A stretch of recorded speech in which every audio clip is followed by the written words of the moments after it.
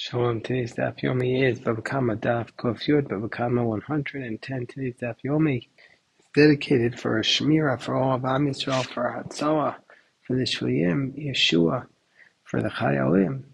So today's Daf Yomi discusses the concept of Hagozo Asager, that if somebody steals money from a convert, and then he has no way to, and then he swears that he didn't to the convert, and then the convert dies, he has to pay back the principal plus 1/5, but he has to do it to the Kohanim, and then he has to bring a carbon asham on the altar. But let's say, says our Mishnah, that he gave the carbon before he brought the money.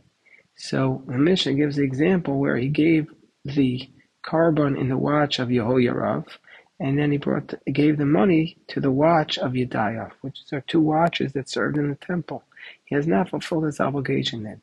In order for the carbon asham to be successful, he first has to have returned the money to the Kohen. You see from here, you can't bring a carbon while you still have the sin outstanding. The carbon asham is for atonement, but he still hasn't returned the money.